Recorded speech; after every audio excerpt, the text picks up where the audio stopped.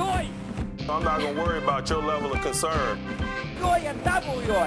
We talking about Twitter. Think of how stupid the average person is, and then realize half of them are stupider than that. Oh my God! They killed Kitty! You bastards! Not good enough. Never give up on the Steelers.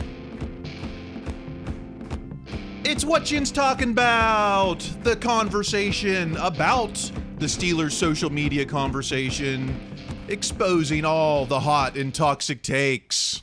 And there are plenty of toxic takes. You've shown your true colors, Steeler Nation.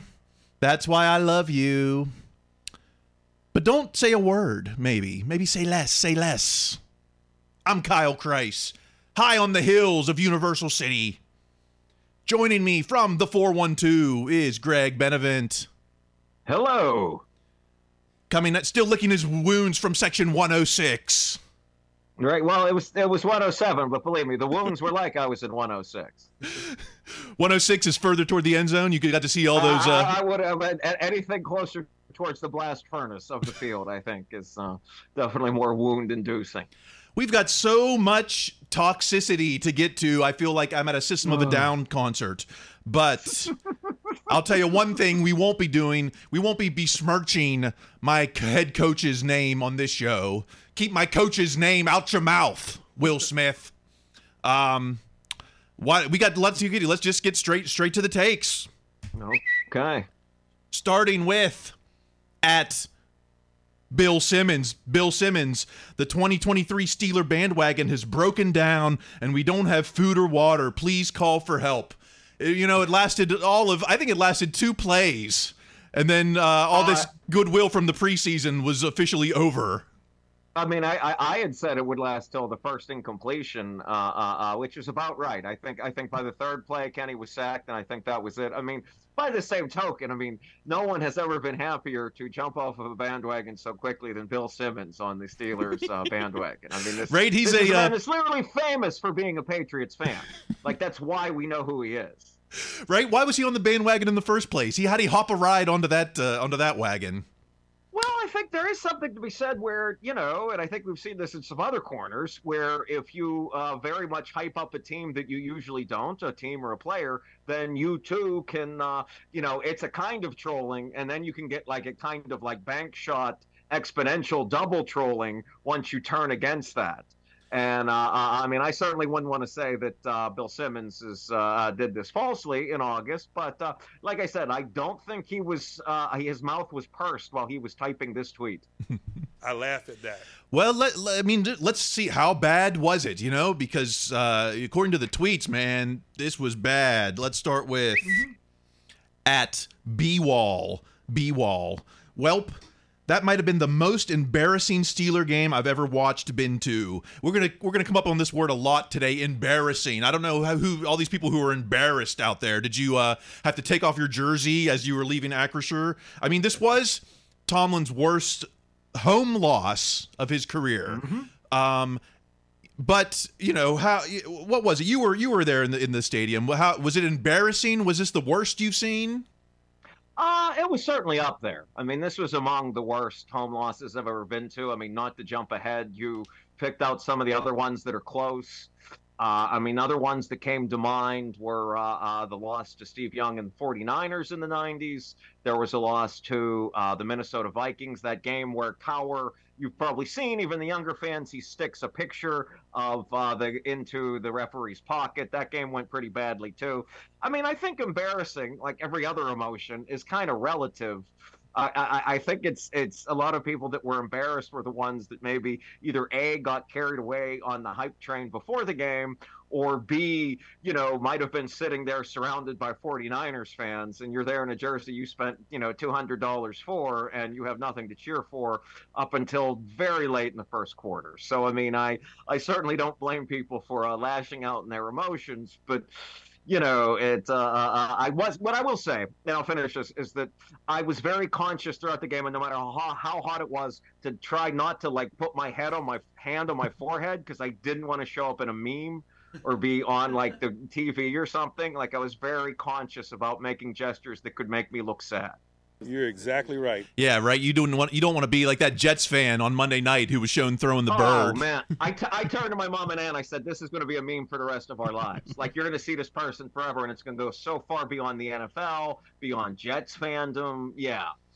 Let's go to at Warren Bell 1 Gnome Enthusiast. Is this the worst start in Steelers history? Maybe for these young fans that don't seem to remember, although 2019 was just 4 years ago when we lost to New England 33-3. I think there was only one snap past the 50 in the first half, and it was a punt. Yes, and that was bad. The only thing I would amend with that is that was also in Foxborough. That wasn't in Pittsburgh. But that was bad too. That was bad too. That's there's a lot of bad here to be said. I hear everyone talking about the 2011 team that lost to Baltimore 35-7 when when our drives were punt, fumble, touchdown, punt, fumble, interception, punt, interception, fumble, turnover on downs. And then we still went to the playoffs that year. Oh, yeah, that was the first game after Super Bowl 45. I mean, that was one of those games, and I remember thinking this at the time, is like, I know the Steelers have done very bad when my friends that don't watch football will send me a message about what happened. What about, 2001, lost to Jacksonville 21-3, 4 turnovers, and we still made it to the AFC Championship game. Same thing in 97, where we lost to the Cowboys at home 37-7. Our only score was with 3 minutes left. Went to the AFC Championship game.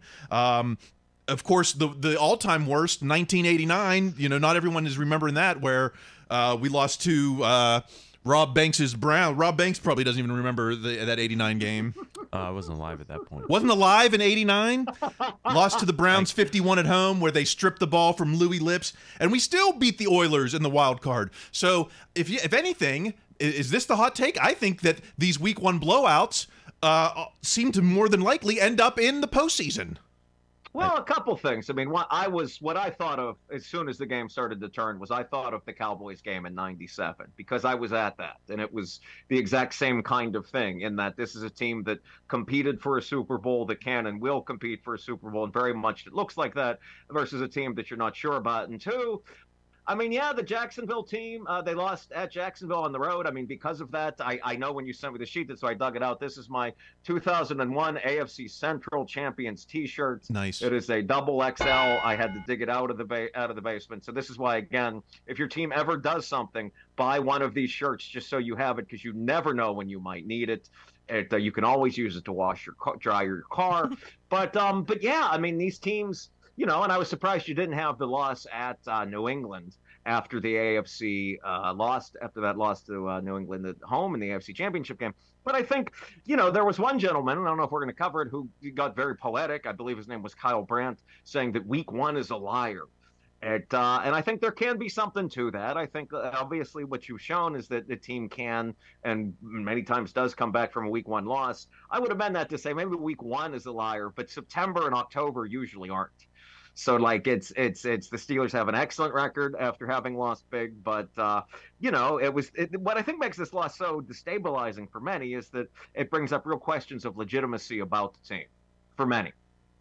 That is a reasonable expectation. Okay, yeah. I mean, sure. If we would have come out the gates and won 30-0, everyone would be, they're fakers. They're fakers. Yes, 100%. That too. That's definitely true. I said that on the way out to somebody. I forget who. It's just some random dude. But yeah, something very similar to that. A couple quick takes.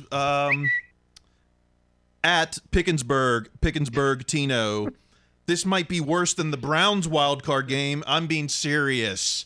I mean, the play you can't. It's a playoff game, right? There's no comparison. Week 1. Two things. You can't compare. You're 100% right. You cannot compare any regular season game to a playoff game, except for maybe one that is like a playoff game in that it's win or go home. And secondly, I can believe this person feels this way, because if you're somebody that trolls on Twitter a lot and talks a lot of crap, then yes, a loss like this is going to be embarrassing and bad for you, because you put a lot of your personal identity on the line for one game. How about this? At B Salvatore 60 Basilio hashtag Fire Cashman. So a very positive fan. This was a must-win for the Steelers. Their season is pretty much over. Was this a must-win in Week 1? A must-win against the team in the other conference in the first game. Now, I'm not the biggest baseball fan, but I want to say, isn't Cashman the GM for the Yankees? Yeah. So this is somebody that's had the most disappointing season already. Aren't the Yankees having the worst season in the history of a team with $300 million? So this person's just reveling in negativity. So I think this is a must-win for the Steelers. I'm going to say no, it's not a must-win. It was bad. They certainly stunk out the joint, and they should have to live with the stench, which is, I hope, hopefully a sound clip we have to use someday on this show. I didn't get it yet, but it was not a must-win. Yeah. Hey, that's all right, man. There's going to be plenty of usage for that. Hopefully more for us on this podcast than the team. You're exactly right. Yeah, that's right. All right. So yeah, it's bad. Let's keep moving on. Oh my God! They Groomed. Kenny, you bastard! The grooming continues. I don't know. This is more of a shaggy dog. I think this is the lack I'll of. give you some more grooming, some better clippers, perhaps. Let's go to at Carter Critiques, Christopher Carter. This is the most reasonable take. Kenny Pickett isn't sure about what he's seen, and it's evident. Bailing too early, taking his eyes from his reads downfield, feeling pressure before it's there. Not what we've seen of him of late. Steelers need him to be cooler in the pocket. I'm not going to point blame on anyone, but it seems like there is a lot of room for improvement from KP8 here. Oh, 100%. I mean, this was literally the thing that cannot happen. I mean, it's sure there's a million qualifiers about how this is the best defense they'll see, et cetera, et cetera, et cetera. But this is not, some legendary defense by any means. It might be the best in the league right now, but decades from now, we're not going to be sitting here talking about, wow, do you remember the 2023 49ers? I do think it was as bad a performance as we've seen from Kenny, simply because the expectations were that this was going to be improved. It's not even the missed throw.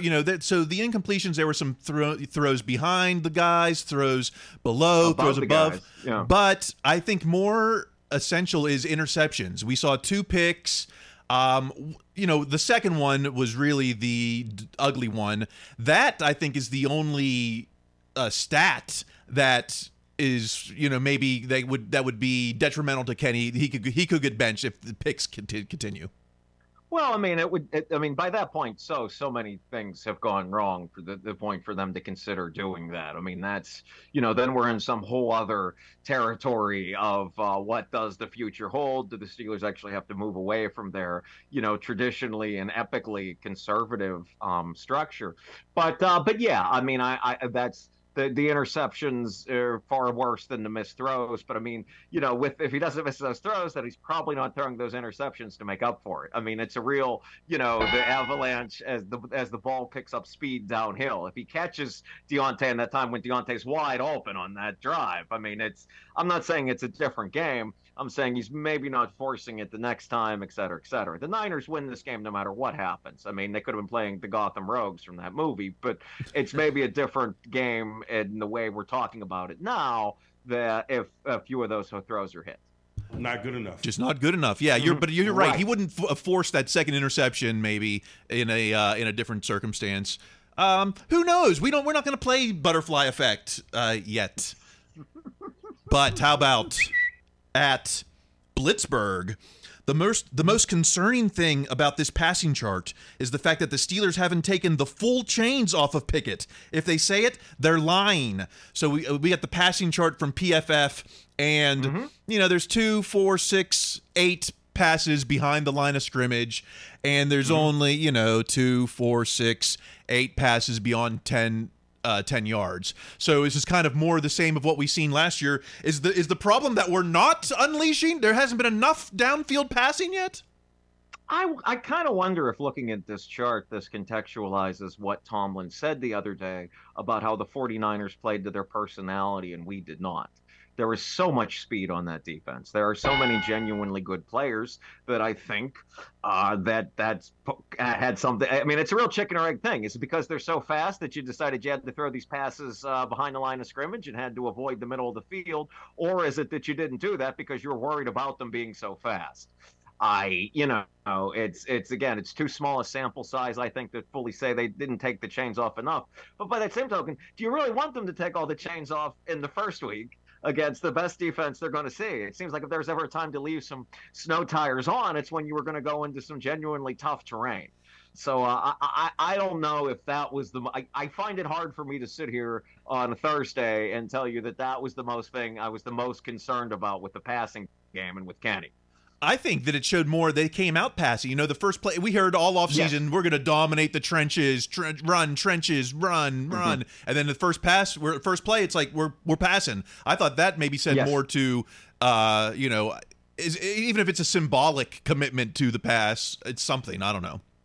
Right. Oh, yeah. No, they were committed to the pass. I mean, they won the coin toss and took the ball, which I did not anticipate and was concerned about in the moment. I remember thinking, whoa, this, And then, as soon as Kenny got sacked, I went, oh, God. And then as soon as that junior varsity punt, and then that punt did not make it to where we're sitting. And I'm like, woo, because we're like right on like the 8-17 to 20. And I'm like, okay, this is all bad. And then, you're making the fair catch sign up there in the. We were thinking about it. But yeah, because it's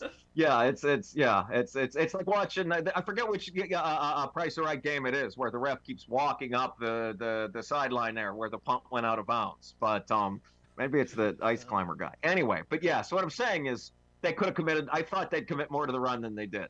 I think you're talking about the mountain climber, right? Thank you. Ice climber, old retro Nintendo game. Sorry about that. Yes, mountain climber. You're exactly right. Yeah. Okay, how about at Robbie L Sports, RL Sports Talk. This is the Dan Marino curse in live action. Steelers scared to pass on Pickett. Now we have the curse on the team. This will be 5 years wasted. Rethinking the draft pick already. Have we unleashed a new curse? How do we defeat this curse?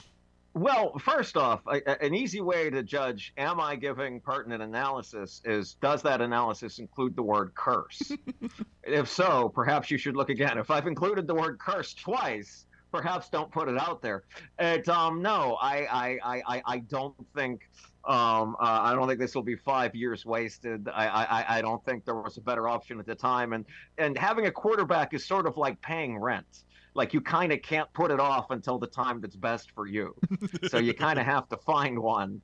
And no, I don't think this will be 5 years wasted. I'm not sure Kenny Pickett will be Tom Brady, but I still do not believe that he's going to be a bust.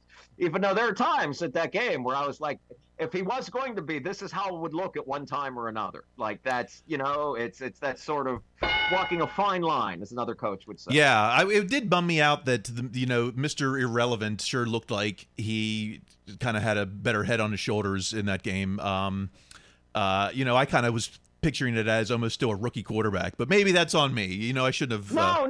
I agree with you 100%. I mean, I the one time the Niners fans in our section got real uppity was when Purdy, and this was in front of us, Purdy dekes Minka on the safety blitz. And then a few of the more overweight ones stood up and yelled about your quarterback could never do that and started pointing at individual fans. That was the one moment where I almost became perhaps ruder than my countenance would suggest. Oh yeah, you're about to go viral, a little fight in the stands. Yeah. I was as a child, I was not so polite in such moments as I am today. I saw you had the gun show out. I thought maybe you're ready. I did. Everyone was coming in big on the preseason. Everyone was living a bit too much in their hopes. One more take on Kenny at RG4. Rodney Gentile. I would rather have a 40-year-old Ben than Kenny Pickett. Any call? We making any calls to Ben soon? I thought maybe the Jets might be making a call out to Ben. I don't know. Yeah, I thought about that too. I mean, it's whatever problems that Kenny had in the game, and they were many. There wasn't a lot of him getting rid of the ball too fast, which with Ben with that line and this defense, it would have been he would have had the ball less cumulatively than we've done so far in this podcast. Like if in this circumstance, he would have been throwing that quite a bit very fast. All right, we got a lot still to get to, but let's take our break now. We're gonna we gotta blame Canada in the second half. We gotta blame Con in the second half. We're gonna blame Acrisure. The defense. Who can't we blame? I'm not blaming Mike Tomlin. Keep his name out your mouth. All right, we'll be back for the second half or more. We'll try to keep this within standard regulation. All right, stay tuned for these messages. Fun times in Cleveland today. Cleveland! Come on down to Cleveland town, everyone. No division crown since '89. See some guys who can't play for the Chiefs. Their best draft day happened in a movie. Go hear the fans still talk about last year. You think it was the best day of their lives. In 20 years they've only had 7 wins, but Baker leads the league in commercials. QBs and coaches don't sign a long lease. Ben is to blame for job loss in Cleveland. His lifetime record is 24-3-1. There needs to be a statue in Cleveland. He's the guy who owns all of Cleveland. Yeah!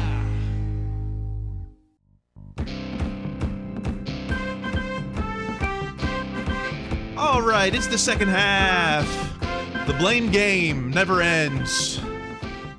We got so much to get to, but let's start with the hits.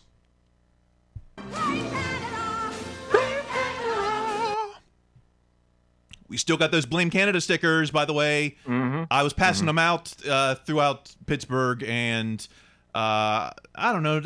I found that like people locally didn't care as much, I feel, as maybe people outside of the 412. There might be something to that, I think. I think you're on to something there. I was passing out Blame Canada stickers, and I think some people were like, who's this? And I'm just like, it's Matt Canada. What? So hit me up. You want your Blame Canada sticker? Email yinspod412@gmail.com, or just hit me up at Kyle Kreis on Twitter, Kyle Kreis at Gmail, whatever. We sent out the first batch. Even one, we got an international fan, I think, over in the UK. So I hope that arrived because the stamp cost $1.50. So all right. Wow. You know, these the postal service. Hey, it's still a good deal. Okay, we got to blame Canada. So let's get to the takes. At Mr. Varbles, Matthew Varley. Second play of the season is a jet sweep for -1 yards. Never change, Matt Canada. You know, I think it was 2 years ago where it took one whole drive for someone to call it Fiechner Burger Ball. And I thought, wow, the hate isn't going to start any sooner than that. 2023, second play of the season. And it wasn't just one account. Many people were really hating on this sweep. Now, my take is it showed they were instantly trying to get Calvin Austin III into the game, you know?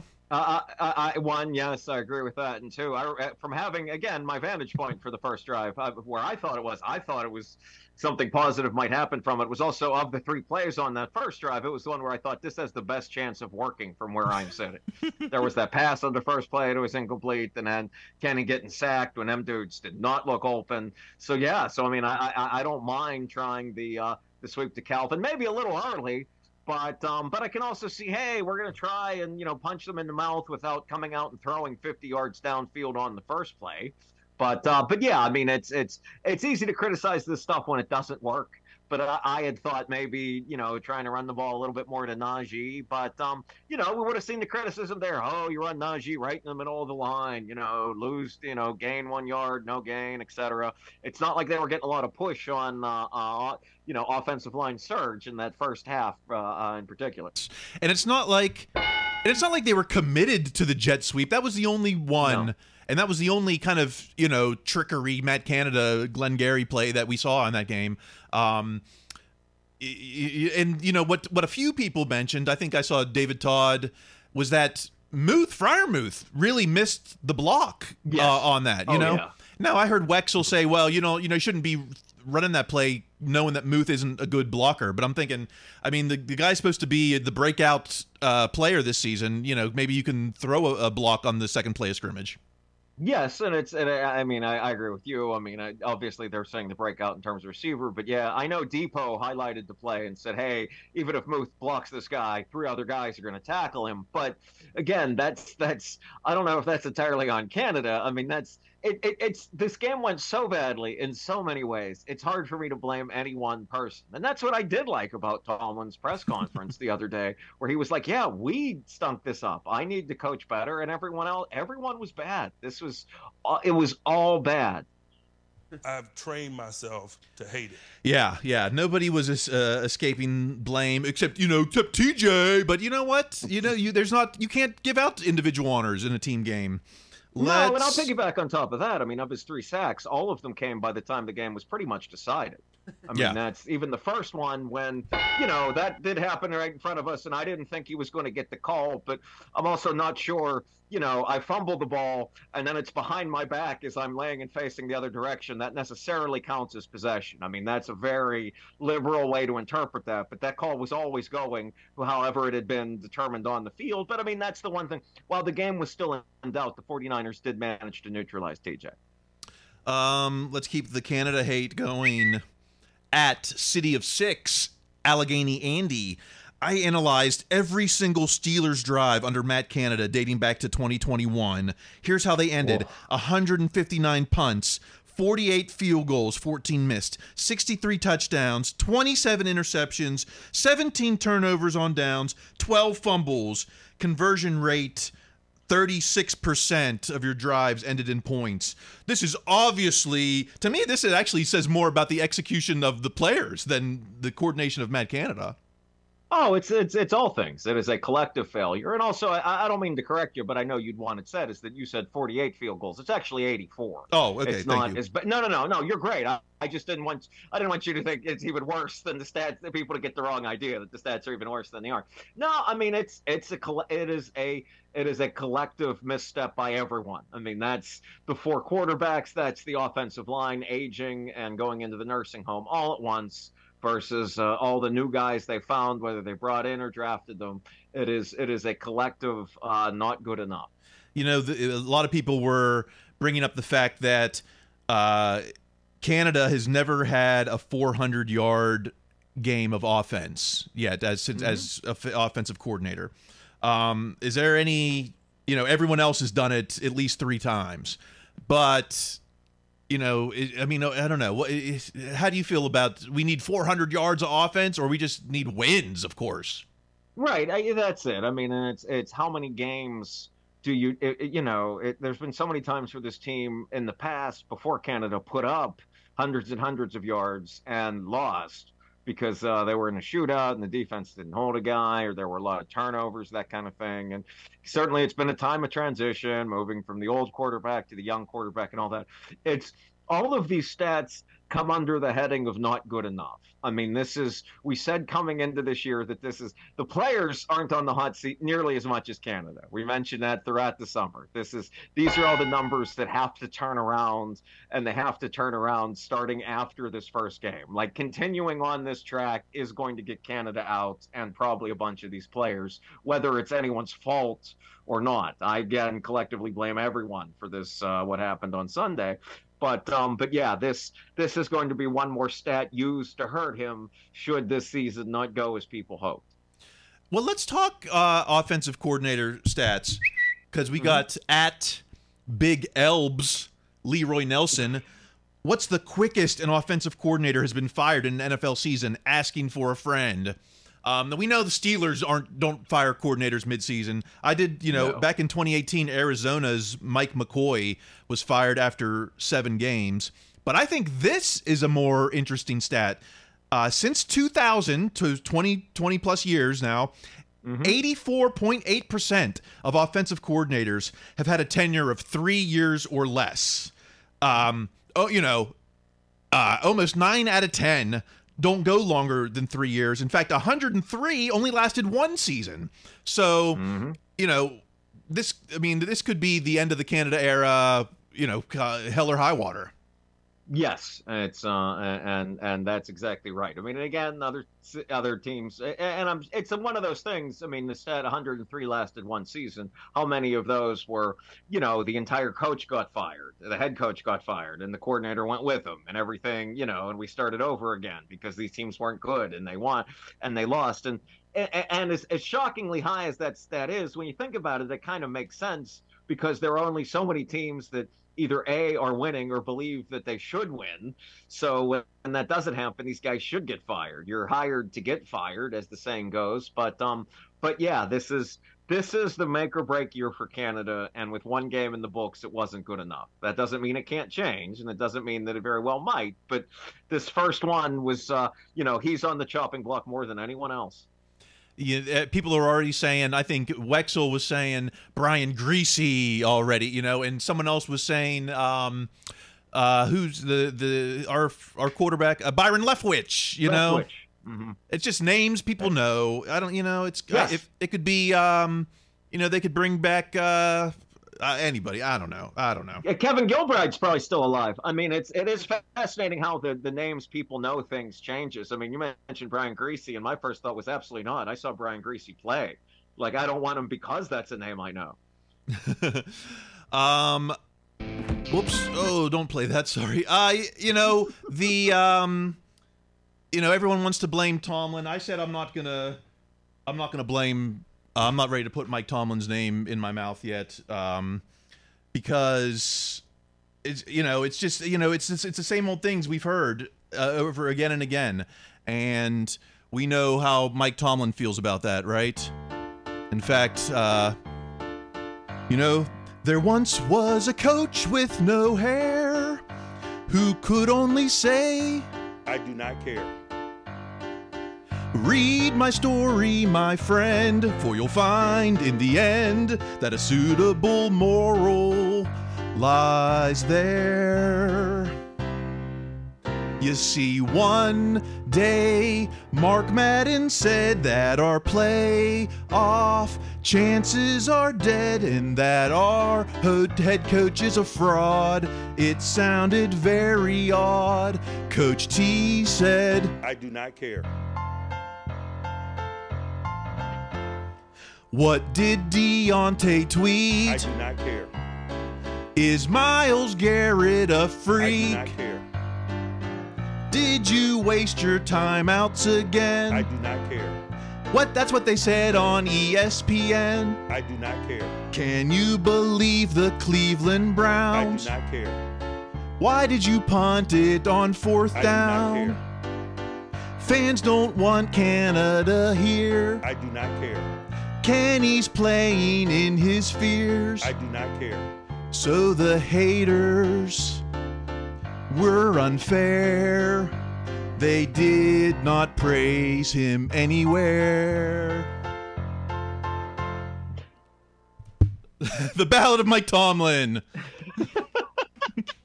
Just for the record, for those of you that don't know about the very complicated behind-the-scenes process here at what Jin's talking about, I don't know how these things are going to look when they happen. I just see a sheet. So I experienced that just as much as you, dear listener, dear viewer. That was really something. Wow. I was glad I got the front row seat to that. Oh, you're the only one. All right, we're done blaming Kenny. We're done blaming Canada. Can we blame Acrisure?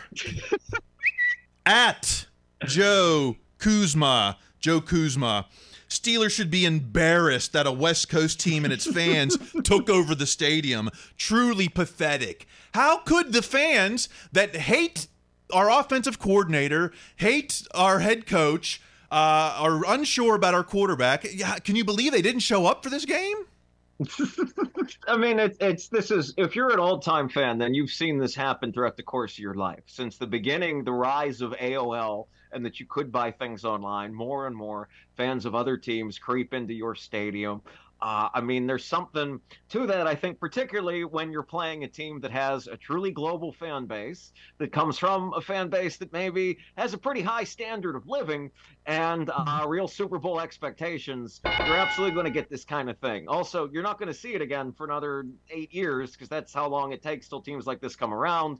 I mean, what I thought of sitting there, and there were a lot of 49ers fans, here's the thing. I imagine, and I don't have the numbers to back it up, so feel free to hit me with the Tucker thing after this, is that I've been to other games where there's also an equal or similar number of fans for the other team. What doesn't happen is the Steelers don't lose by 30 or whatever it was, so you're not aware of just them in the stadium by the time the game ends.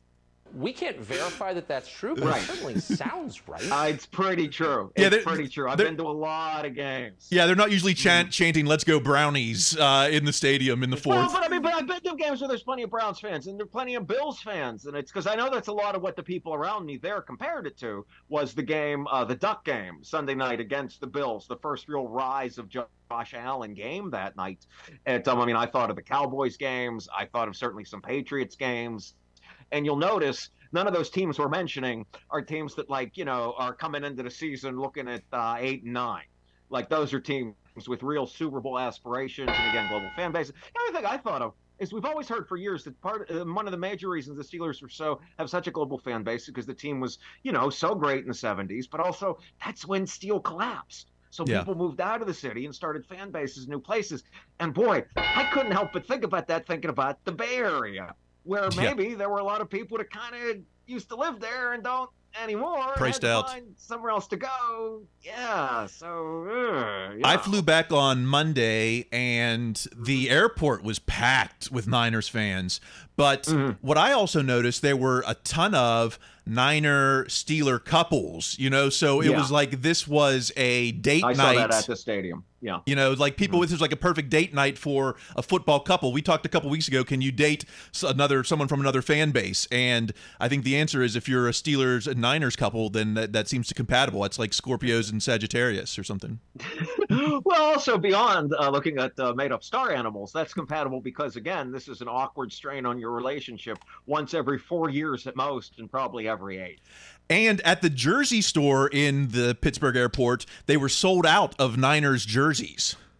I believe it. So people were coming in, buying their jersey, and then going to the game. You know, like there were plenty of 24s and 8s hanging on the racks still. You know. And I think that's just kind of it. I think if you're someone like, oh, this would be fun to go to, and I happen to have a lot of disposable income, then I will definitely buy the jersey when I'm at the airport versus, my ancestral grandfather's Montana jersey from 1987 or whatever.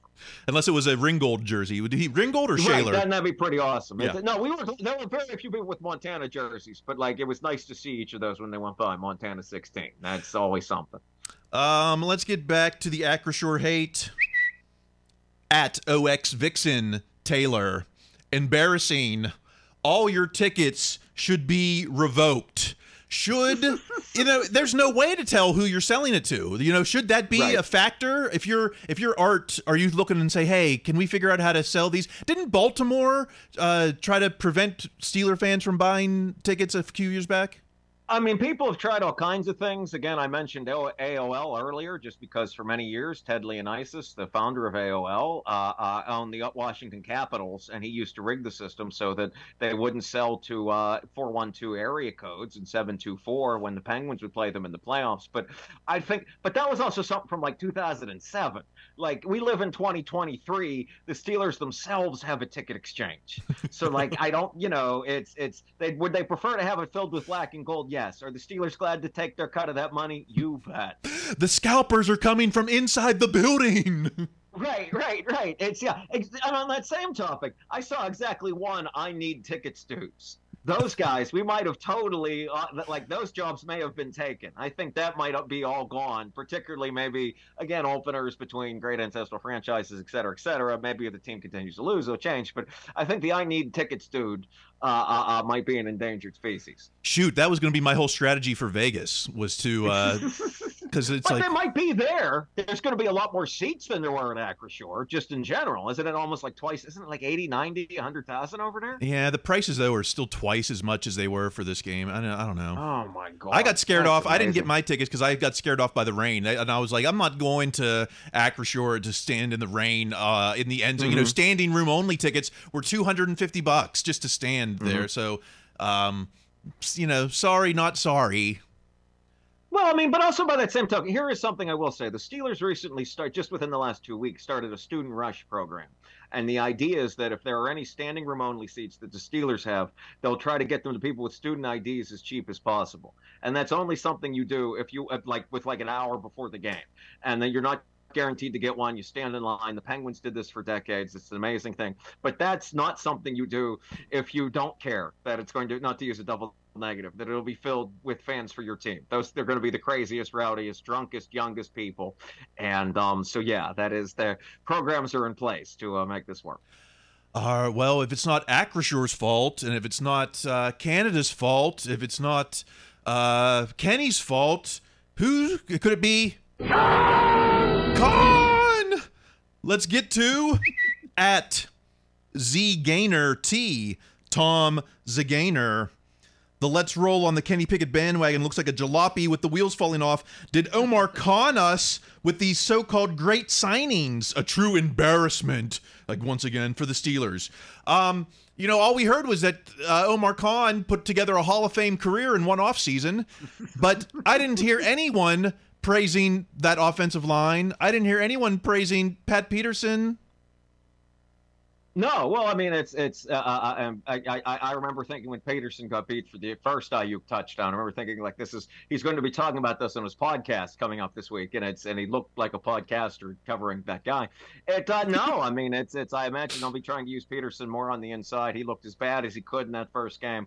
The offensive line looked overmatched while the game was in doubt. They really did. I mean, that was my one big thing going into the game. I think I can see this going very badly just because even last year, when they brought in all those new guys and the offensive line did get better as the season went on, they were real bad at the beginning. And we were told it's because they have to learn how to play together and all these kinds of things that sound ridiculous to someone like me on the outside.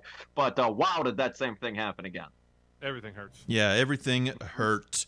Let's go on to at Steel City LCPL, an album cover. If the Steelers want to compete for a chance at the Super Bowl this season, they'll have to replace their entire roster, sans TJ Watt. The Khan put together this great roster. Now everyone's got to go. Who deserves to stay? They tried to do that as much as possible. I mean, they brought in 19 new guys. But yeah, I mean, I would like to see a second week of this roster with some time to come together before I say we have to disband it entirely. You know, they're not even, we're not even going to see anyone benched yet, right? We're not going to see any big changes in against the Browns here, except maybe you said Pat Peterson. But the big changes, I'm sorry, I didn't mean to talk over you. No, I was just going to say the big change you're going to see are the guys replacing the guys that got hurt, which again is easily the worst thing to come out of this game. Cam Hayward's injury is far worse than any loss. Losing Deontay for a month, which, again, he was open and could have scored possibly 2 touchdowns in this game with even decent passing. You're right. 2 Pro Bowlers out, and we haven't even talked about that yet. How about at Kid Fate, J Fry? Is it too early for the Steelers to start to suck for Sater, for Dion's kid? We're already tanking for, I don't even think that guy's coming out of the draft next year. Are we tanking for 2 years now? I have no idea. Again, just to go back to it, I was at that 37-7 game against the Cowboys, and when Dion, held his hands up to the sky to Three Rivers Stadium, that's as loud as I've ever booed for anything. I cannot wait for this Colorado thing to fall apart. Yes. It is. All I could think of was Chip Kelly in his first game against the Washington franchise. When the wheels go off of that, it's going to be magical to see. Hopefully it happens so he can watch his own son get hit. But yeah, it hasn't happened yet. But no, we're not sucking for however you pronounce this name. Shitter. I got nothing. And all right. Well, let's get serious. At AB84, Hear me out. I mean, look, I can't stand the guys that troll, but that's exactly the tweet you should have wrote. That's just those 3 words. There's no funnier way to say it than that. You know, I mean, I know it's not like, well, I don't know what AB could bring to the team right now, but, you know, do we need to trade? Do we need to bring in a wide receiver? Are we going to go with Pickens and Austin for the next month? I think they're going to go with Pickens and Austin, whoever else is around. I don't think they're in the mood to trade anyone yet. But I did almost jump the route on what you said. You're like, I don't know what AB could bring to the team. I'm like, I know what AB could bring to the team.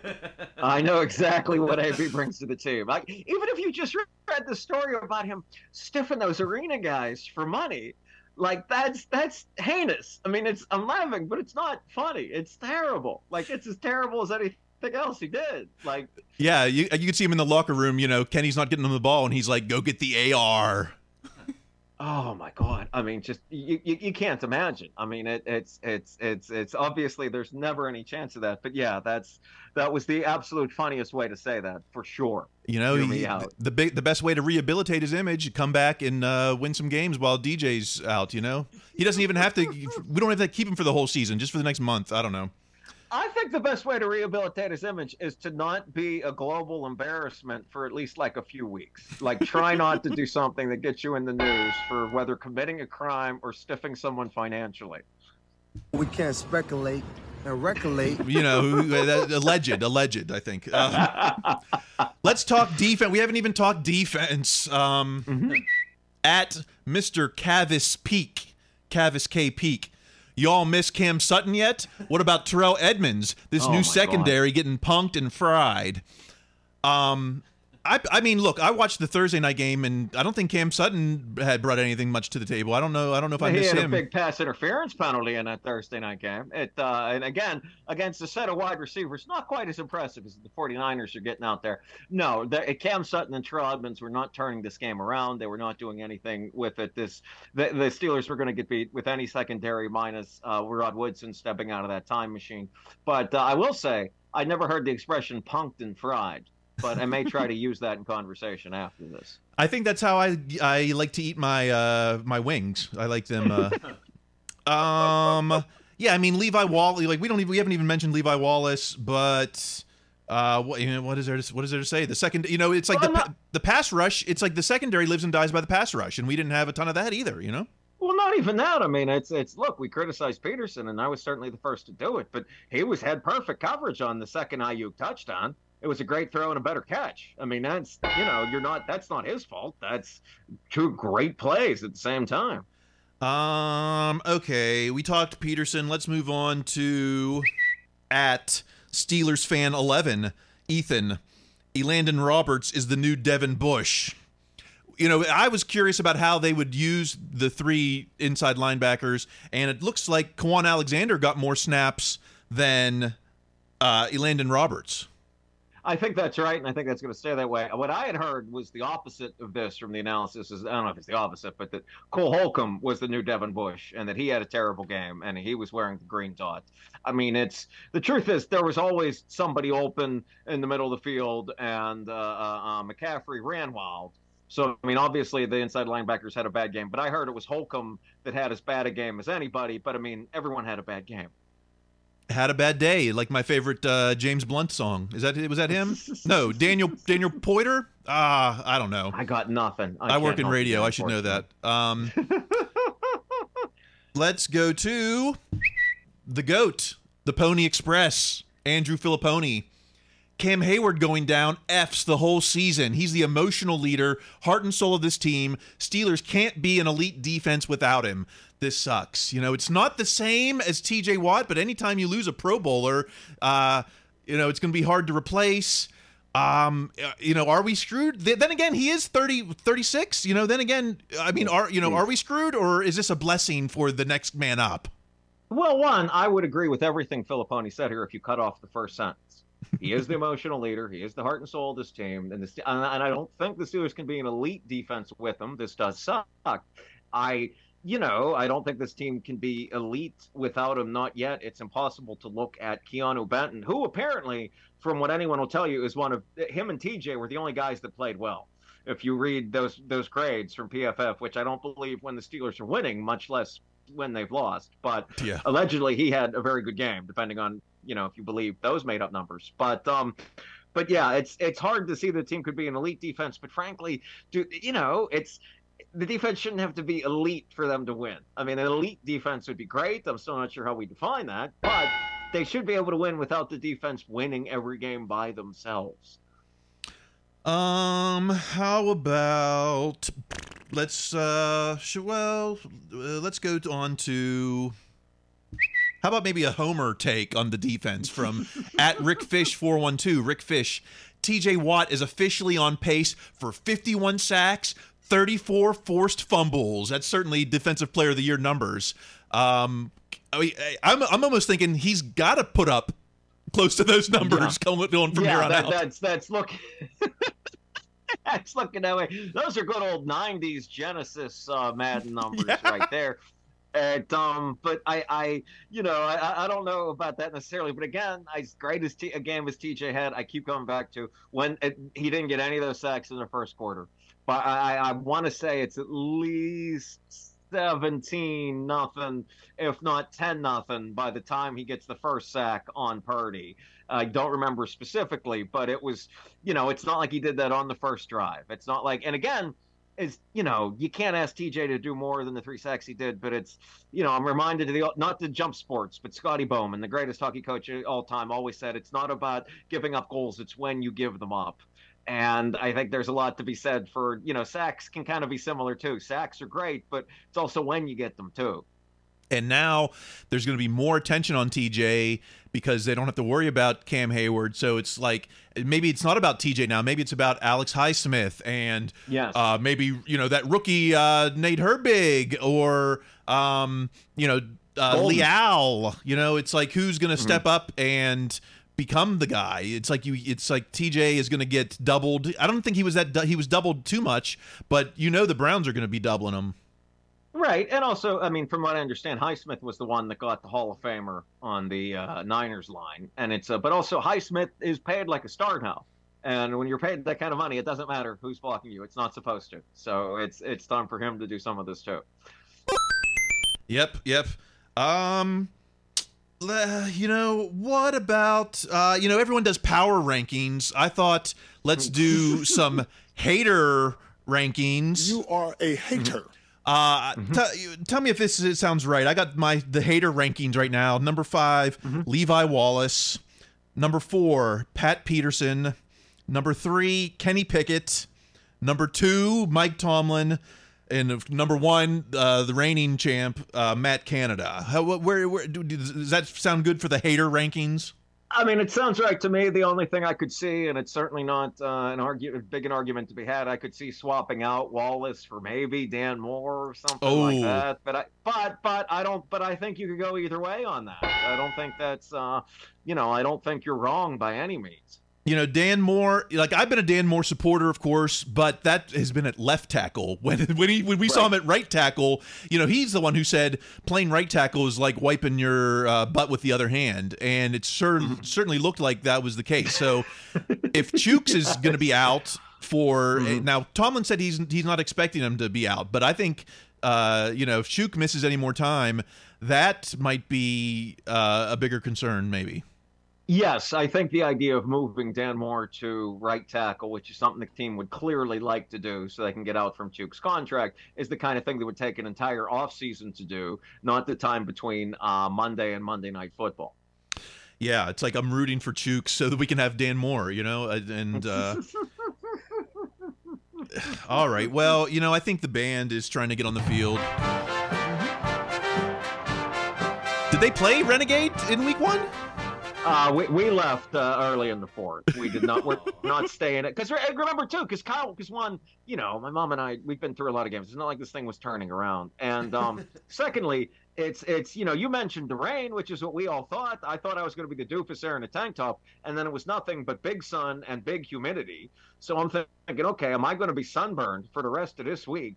because this team is losing by 30 points. Like that's I've made some poor decisions in my life, but let's not put this among them. Yeah, Greg's move is he's not afraid to leave early at any given game. I have no. I was there. I cheered. I leave with the opportunity for victory. I mean, our last 2 ties, I think you left before the outcome. So. That sounds about right. Yes, that sounds. It doesn't even have to be. It could be close, and it's still all right. Oh yeah. Mm-hmm.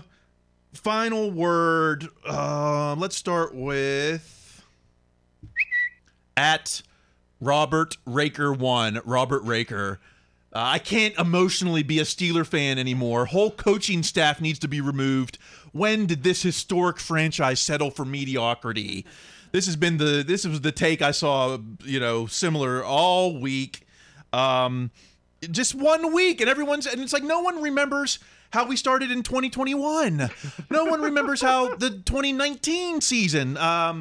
Last season we beat Cincy in week 1, but that September was not good either. It's like anyone who is a Steelers fan, this should be water off a duck's back. Is that the same? I just wanted to say in a weird way, I do agree with this man, because I too believe he cannot emotionally be a Steelers fan anymore. I think it has absolutely overtaken him, and I think he needs to recalibrate his emotions before he moves back into fandom, certainly before Monday night kickoff against Cleveland.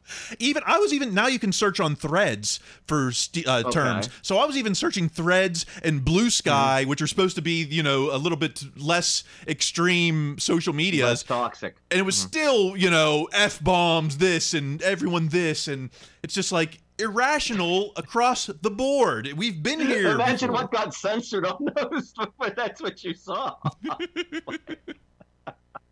And Twitter this season with just all the blue checks and the Musk bros, dude, this is going to be a long. We might have to start our own social network. I don't know. Yeah, because I've always felt since the beginning of this podcast, I've always felt guilty about you going into Twitter and going in to find those people, and now I think like it's a genuine mental health hazard. I mean, like being exposed to that cannot be good. It's like Superman like rubbing his face with kryptonite. Yeah, no, this is like watching The Flash. Okay. How about some good news? At Steelers PR Michael Burst. Pittsburgh owns a 10-2 record in games following losses of 20 points or more since 2007 when Mike Tomlin took over. The Steelers' 8.33 winning percentage is the highest in the NFL over that span. Call up FanDuel right now. My bets are in. I didn't look it up. I was trying to think, what are the 2 losses? Like, I wonder if there was an injury thing, or if it was like a Thursday night thing, or like a Monday night on the road going into, coming back to home kind of thing. But yeah, those are, it's a team. It is. He can rally the troops. It's just a shame the troops had to be rallied already. Yeah, well, I think that's let's get out of here with that. I think that says about enough. Okay. Did you watch? Yes. Did you see the VMAs this week where Diddy said that his first dream was to play for the Steelers? I did not, but like they opened the game, they played the Lambert quote about, that I'd be a Pittsburgh Steeler. And after I heard the Diddy quote, I'm like, they will not be playing that in an opening montage. Like, I dreamed of being a Pittsburgh Steeler. I could see the Diddy would have been, I think he would have played with Woodson, I think, in that era. So maybe the 89 team, I could see, Sean. I had no idea Diddy was that old. I think Diddy was born in 69, I think, so.